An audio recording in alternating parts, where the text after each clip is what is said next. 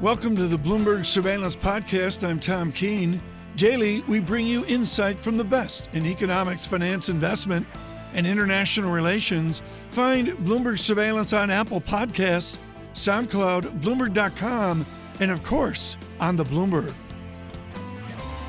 Let's bring in Conrad DeQuadros, shall we? RDQ Economics, senior economist and founding partner. Good morning to you, Conrad. Good morning. Let's just talk about whether these central banks are being preemptive or reactive. And I want to pick up on the New Zealand central bank this morning because I was going through the statement after seeing this 50 basis point cut. And you can file this under things you don't expect to read after a central bank just cut rates by 50 basis points. Employment is around its maximum sustainable level. Inflation remains within our target range, but below the 2% midpoint. Recent data recording improved employment and wage growth is welcome.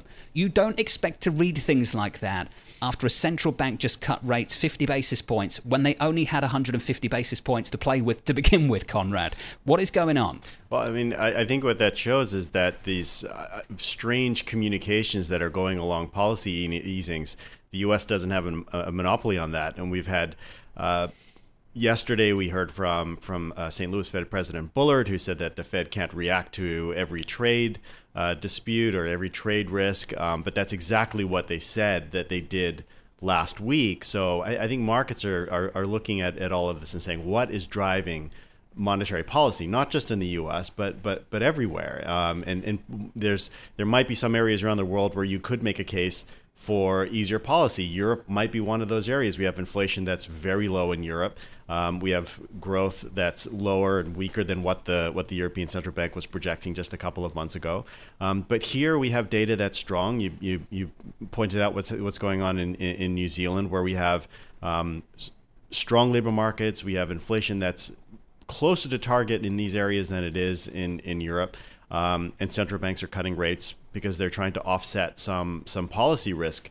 And then the other point that you made, there's not a lot of the Fed has more room than other central banks, but the question is, why are they using ammunition now? Is it a waste of ammunition? And I think what's going on in markets is, we talked about the yield curve and the rallies in the long end, is that markets are looking forward to what comes next. Once these banks, once the central banks use up the ammunition as limited as it is that they have, what do they do next? And what they do next is QE. And I think that's what's driving down long-term yields. Well, let's talk about what's right in front of our face right now. It's what the Federal Reserve does in the here and now. There was a belief over the last few months that they would move to a more preemptive stance, perhaps move early. We've heard the arguments from several officials, do more with less.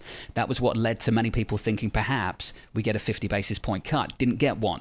Then the conversation shifted last week. Here we have a central bank that has no choice but to underwrite the trade war. And then Jim Bullard happened yesterday, the president of the St. Louis Fed, and he sounded really reluctant to get drawn into that. What do you think about that stance, Conrad, and how risky it could be if the Federal Reserve decides that actually it's not its place to underwrite the trade war? I think that's hugely problematic. I mean, particularly if the data continue on the path that we've seen. I mean, don't think there's anyone that can deny that that risks have gone up with the ratcheting up in the trade war. The likelihood that businesses might be more reticent on investing and potentially hiring than they were previously if this trade war continues to escalate. Those risks have gone up. But what do we know so far? We know that businesses on the hiring front, we still have pretty solid levels of business demand. The JOLTS report that came out yesterday, albeit for June, but the more up-to-date data that we've had from the NFIB, we have very high levels of job openings. So businesses aren't pulling back on hiring. The consumer seems to be in great shape. Inflation is not that far off. I mean, you remember back at the May meeting when the Fed made a big deal, Powell in his press conference in the minutes of that meeting about trimmed mean inflation. They revised it on Friday. It's 2%. So inflation is close to target. The labor market's doing fine. We do have some concerns on the business front with business investment. But it just seems to me that the argument for preemption is too early. OBE, overcome by events. I'm looking at a data screen that tells me Chairman Powell's going to be overcome by events. Where in your mind, just using as one benchmark, the 10-year 1.64%.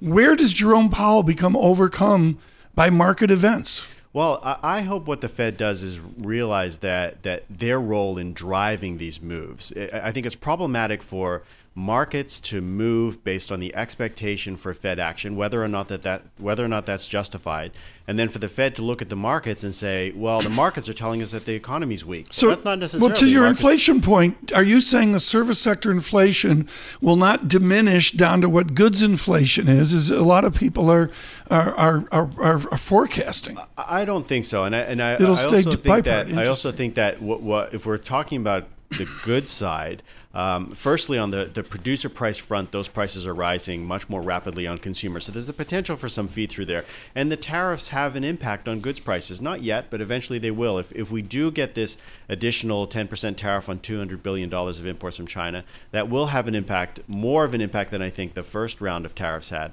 And so goods prices will be pressured higher. But the point is the inflation environment, even with goods price inflation relatively subdued, it is being driven by the services side. Inflation is running pretty close to 2% on many measures of kind of underlying prices. So, I think based on the data, it's really hard to make the argument. I think what's happening with the Fed is that the markets are anticipating them cutting rates. The markets on the risk asset side, the risky assets are skittish, and the Fed just doesn't feel like it's in a position to disappoint markets in this kind of environment. Mm-hmm. Hey, Conrad, great to catch up with you. Conrad DeQuadros dropping by the studio to get us up to speed on what's happening worldwide. RDQ Economics senior economist and founding partner.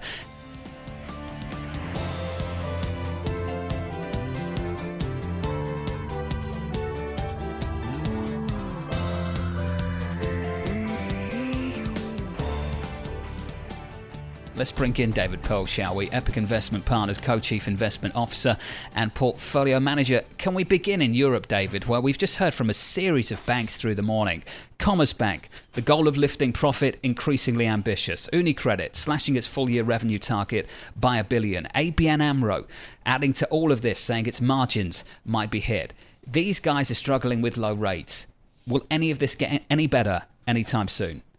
Probably not, unfortunately. But David, the really mic's matters, over here. Pull up on the mic. All right, is this your first time on radio? Yeah, no. What really matters, though, is economic growth, because banks are economically sensitive. This really matters. You have to have growth. Monetary policy, for all it was trying to do, has run out of gas, and European companies are just not borrowing. There is no economic growth, and it's not just a matter of rates. You need to have more loan volume, and they're not getting Then, John Farrell, why did we hear that from the CFO of Commerzbank this morning? That it's like no big deal. But Tom, this is the problem with the business strategy for the European lenders at the moment. They refocus the business models, and guess how they refocus them?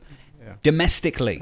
And what's happening domestically in Europe right now? Nothing. It's really, really not good. And what also strikes me, and it's absolutely stunning, Matt Miller, our colleague, caught up with the Commerzbank CFO a little bit earlier today. And the complacency coming from German politicians and even corporate leaders is absolutely stunning. The best case at the moment is the economy is stagnating. The worst case is we're already in recession in a place like Germany. And yet when you speak to these individuals, you hear things like we are in good shape. I mean, for Germany, they really have an export economy. They've already been hit by China. To refocus domestically is kind of pointless because the domestic economy just isn't growing. Do you suggest that the international banks that you know so well, David Pearl, in the United States could really take advantage of that? Is there a desire there to expand abroad and take market share? They are taking advantage in capital markets, but they're not going to expand through Europe. That's not where the growth is. So Asia is really the focus, and Latin America. With the limited time we have with you, banks lagged last year. Yeah. They're all trading at like a 9 multiple book, How cheap is it? Once in a lifetime on the U.S. banks? So banks on average had double-digit growth in profits and dividends. If you add them up, you're in double digits plus share buyback. The reason they underperformed last year is their multiples compressed. So we had a market that went from like 15 times in the Q4 last year to 18, and banks went from 14 to 10 on a multiple basis. So basically, the consensus view is that banks can't continue to earn money. We're going into recession. Credit quality is going to deteriorate. And by the way, the number one metric for a bank is credit quality. So when we look at banks today, they're a true bargain. Credit is fantastic because consumer credit is strong. Job growth is good. Wages have been okay. There has been no deterioration.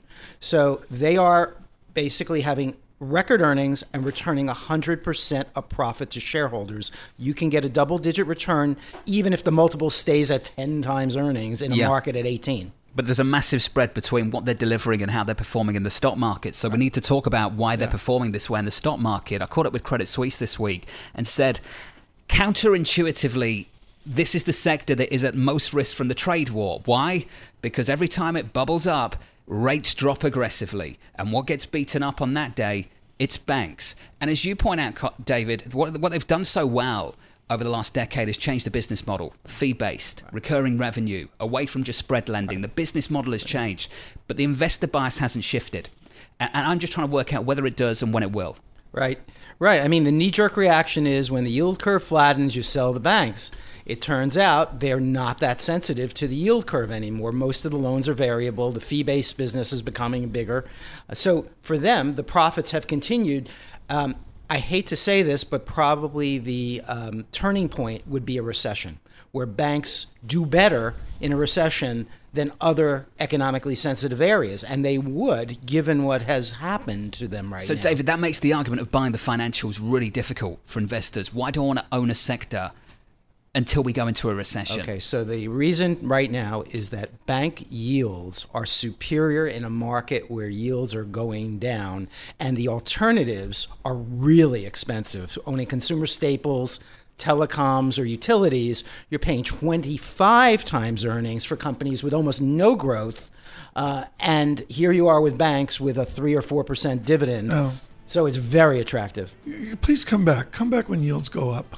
It was good fun, David. Thanks for David dropping by. Pearl, David thank Bell you so much. Greatly of Epoch appreciate Investments. that as well. Just really appreciate it.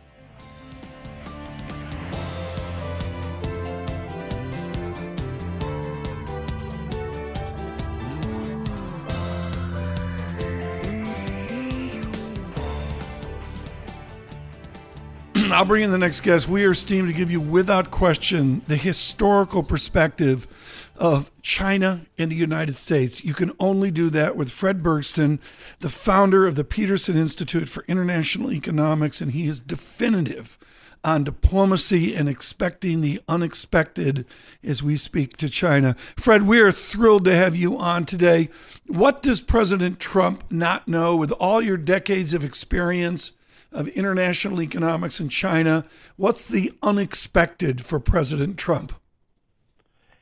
He overestimates his own ability to get the Chinese to capitulate to his demands.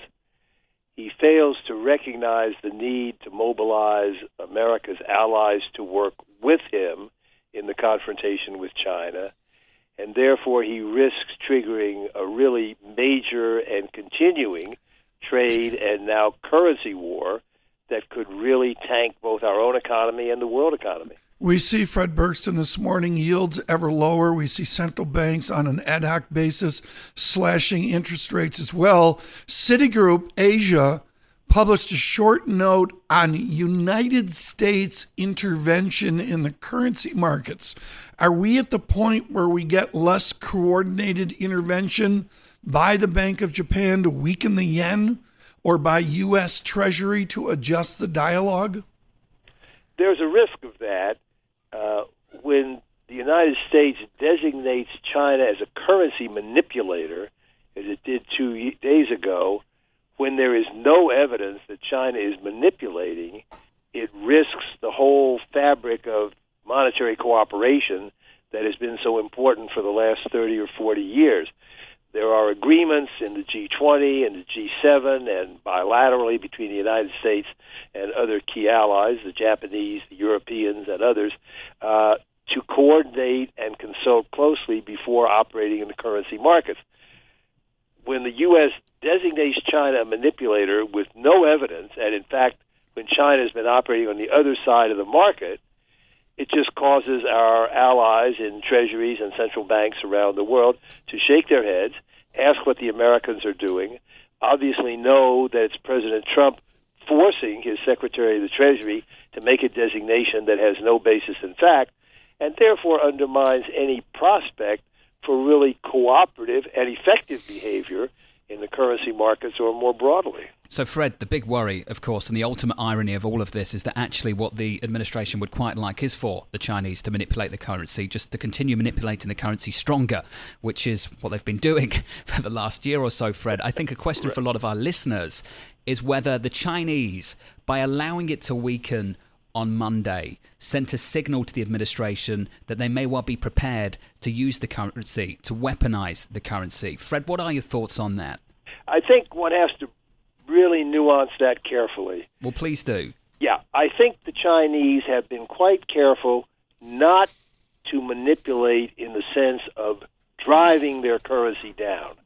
They know that would be objectionable and would justifiably trigger a counter response. However, they have undone their manipulation, which you point out has been in our favor. They have been intervening to keep their currency from weakening. That's been very much to our advantage. They have now undone that, at least to some extent, let the market forces that are driving their currency down prevail, at least to some extent, and yes, we use that to respond to Trump's trade threats and trade actions. But one has to distinguish between that permitting market forces to drive their currency down a bit. That's very different from their taking overt action, intervening to drive it down. As you say, they've been manipulating, to use the term in a colloquial sense, in our direction, and Trump is actually asking them to manipulate more to keep their currency from weakening. Rather ironic, you might say, but they can counter and do so in a justifiable way by simply letting the market forces, which are certainly pushing the renminbi in a weakening direction, to prevail, at least to some extent. So, Fred, we have to understand, though, whether the end result is the same. So they move away from constraining the currency. They don't move towards actively weakening the currency. By moving from constraining to tolerating a weaker currency, that still sends a signal. And I'm just wondering whether they continue to send that signal in the coming weeks, or whether that strategy is too big a double-edged sword for the Chinese to really lean on. Well, I think they may continue that, but only to a limited extent for the reason you imply. The Chinese are horrified by the thought of a free fall or a sharp plunge in the exchange rate of their currency. They experienced that in 2015. It had very negative and worrisome effects on their own economy. It triggered some capital flight out of China.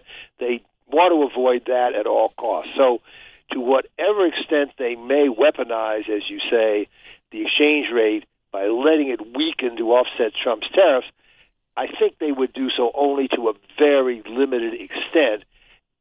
And though it would compensate to some extent for Trump's tariffs, I don't think we should fear that it will have a massive effect in improving their competitive position. Fred Bergsten, one final question. Madame Lagarde has had a tenure on the watch at the IMF. She wanders off to Frankfurt for, a crisis-free era at the ECB. Who's the right person to take over the IMF? Is it time to look someplace other than Europe? I think it is time to look around the world to get the best person to run the IMF. Could be an American. It could be an Asian. There are several very plausible Asian candidates. I think the time has come to end this monopoly through which the U.S. runs the World Bank and the Europeans run the IMF. That is an anachronism, and it should be discarded. Is Adam Posen on your short list to run the IMF? I think he'd be great. Very good, Fred Bergsten. We'll leave it there. Thanks, Fred. Thank you so much, Fred Bergsten. He is a founder of the Institute for International Economics, the Peterson Institute for International Economics.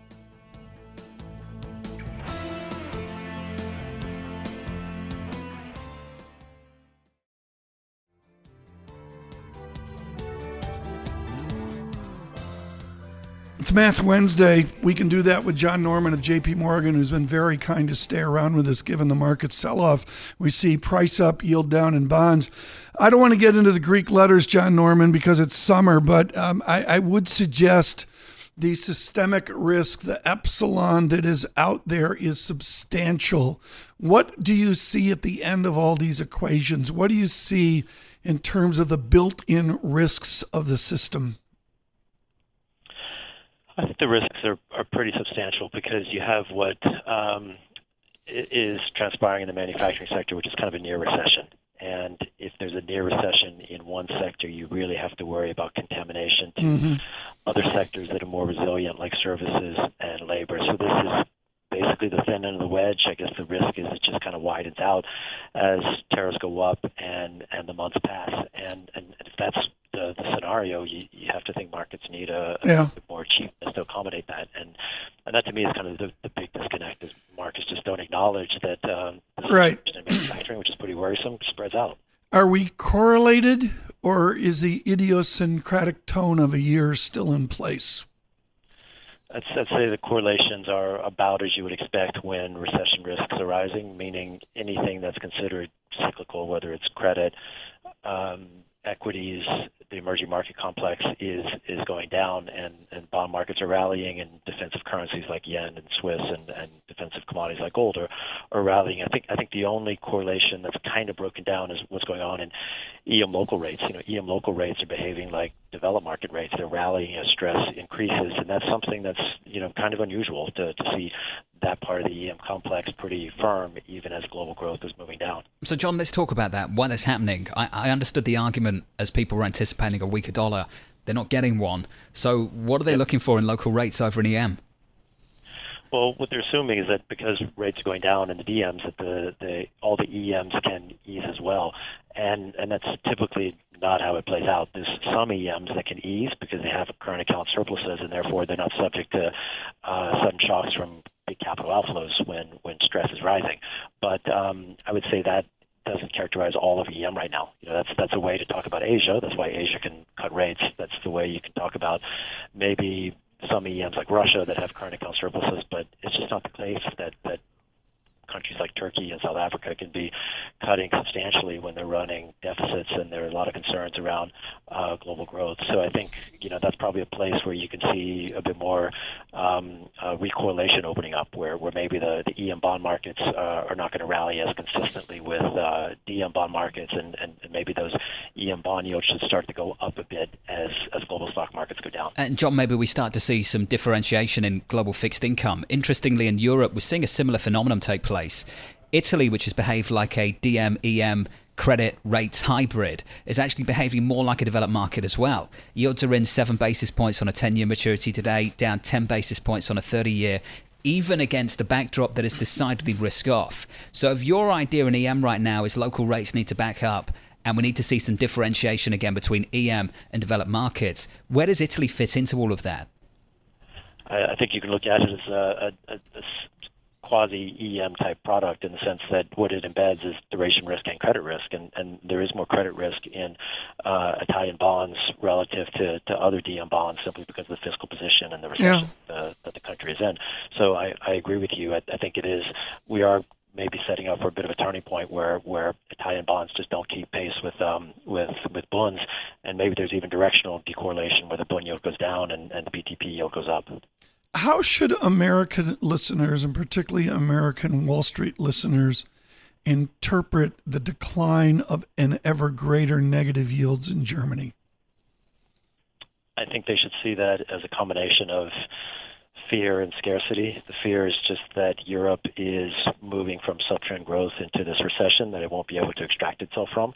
And the scarcity argument is that the ECB owns 1/3 of the German bond market, so investors who were fearful just can't find a paper to buy, or rather, as they buy it, the rates just go ever more negative. Are you and Jan Lois? Are you still on speaking terms after his shaking his earth-shaking paper of 10 days ago? Not a trying forecast. To cause trouble. Well, I know James Dimon called me last night and said, doing? "Be sure to ask John about this." Jamie was concerned. I mean, Lois comes out not with a forecast, folks, but with a model of how we get a vector down to a 0% 10-year. How did you digest that, Mr. Norman? So the idea behind that is with yields cratering around the world, there's a drive for anything with a positive interest rate, and that's one of the mechanisms by which U.S. rates could go down to to 1%, even lower in the 10-year. I think where the analogy breaks down a little bit is thinking about that rally in U.S. rates as a Japanization effect, because a Japanization effect to me is about rates that go down to zero because the country is in deflation and it also fails to generate GDP growth. And I don't think the U.S. is even close to that. So I would kind of distinguish between what happens in the bond market, which can look incredibly Japanese because investors are scared and there's a lack of paper, and what's happening in the real economy, which could actually be better. Brilliant defense. John Norman, thank you so much. Greatly appreciate your time this morning. Head of all of cross-asset analysis at JPMorgan.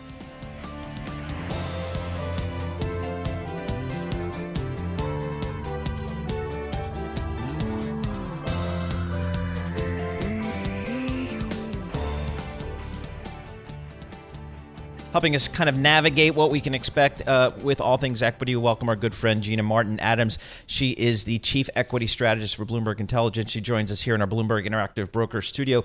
Gina, thanks so much for making the long walk up to our studio. She has an entourage. Exactly. So give us a sense of kind of how you're framing the volatility we've seen in the equity markets just this week. Yeah, well, I think it's reflective of a market that certainly is weakening very substantially on a technical basis. And just to put things in perspective, the 3% decline on Monday, 3% declines are very, very rare in the broader equity market on a single day basis, and they usually only occur in the midst of corrections that exceed 10%. So we put it out a note on Tuesday morning saying, look, it's highly unlikely that we're going to shake this off. There have only been 2 instances, indeed, in which a 3% correction was not in the midst of a 10% or greater correction since 2009. So 96% of the time, it means you're in for a wild ride. We think we're still in for a wild ride. What's really interesting today is initially overseas, the interpretation of these moves by global central banks was pretty positive. And then as soon as the traders came into the U.S. this morning, it all sort of, the floor fell out from under the market. And I think that's reflective of the current sentiment, which is no matter what monetary policymakers do, we're more concerned about earnings right now. And until there is some form of cooperative resolution with respect to trade, even if it's a baby step forward, the market is going to remain very, very volatile. Right. So it's trade, and it's I think as we get through pretty much this quarter's earnings, what did you hear from a lot of the companies as it relates to how are the trade uncertainties impacting their businesses? Is there any themes you guys have picked up? Yeah. So there are a lot of themes. I mean, I would say that the biggest theme is that it's just more about China growth as opposed to tariffs so far, and I think that that's largely because the tariffs on the products that are getting imported from China are on companies that are generally pretty flexible. They imported a lot before the tariffs were put in place. There's a lot of supply chain angst in the tech sector with respect to China, but most of this is really more about slowing global growth than it is specifically about tariffs. So it's more about the byproduct or the snowball effect of tariffs on global growth, which is suppressing economic activity. Gina Martin Adams, I know you don't speak to Carl Riccadonna, which is probably a good Never. policy, but how do you fold anyone's economic forecast into equity analysis now? Do you just take it right to a interpolation of what the revenue lines are going to be? What do you do with economic forecasts right now? Well, as you know, Tom, I was an economist before I became a strategist, and I spent a good 5 years in reform John school. Tucker, did we know this? We were trying to keep it quiet. Is this a resume that we need to review? I will say it's an incredible challenge because I had to spend a good 5 years trying to figure out, what really is relevant from the economic data for markets, and it truly is a subset of indicators that actually matter for stocks. And what matters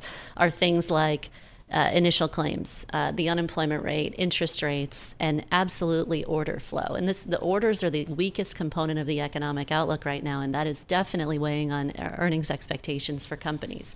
But they're not one and the same. Stocks are not representative of the economy all the time, and the economy is not always representative of stocks. And is it your sense that the Federal Reserve, does the Federal Reserve have enough arrows in the quiver to kind of help the equity markets in a meaningful way going forward? Yeah, so I do think so. I don't think you need to dismiss the Fed, say. Certainly what happens when liquidity increases, when the Fed moves to an easier stance, is you naturally have higher valuation multiples that result. The problem is that there is that offset. The Fed can only do so much because, yes, you have to rely on the transmission mechanism of monetary policy to actually effectively create some sort of better economic growth outlook, and many have argued that policy is broken. But the other side of this is, no matter what you think about the broader economy, when liquidity is ample, it's going to inflate asset price valuations. So the offset is, yes, valuations may expand, but that valuation expansion can only do so much in the face of deteriorating earnings on the other side of the price equation. So I think the Fed can do some. Can they manufacture economic growth out of nowhere? No. But they can help to soothe the pain of what is becoming a pretty negative outlook, or at least a stagnant outlook for earnings growth. Gina, thank you for the updates the last number of days. Our team has been extraordinary. How many people do you have down in the salt mine? Oh, in equity, it's like 40, on the equity 50? Strategy team, we have 12. All ex-economists, right? Yeah, no, not all ex-economists. Thank God, not all carrying my sins. But on the broad BI team, there's 300 now. Yeah, Gina Martin Adams, thank you so much. It's been hugely valuable to us to call upon Bloomberg Intelligence. Thanks for listening to the Bloomberg Surveillance Podcast. Subscribe and listen to interviews on Apple Podcasts, SoundCloud, or whichever podcast platform you prefer. I'm on Twitter at Tom Keene. Before the podcast, you can always catch us worldwide on Bloomberg Radio.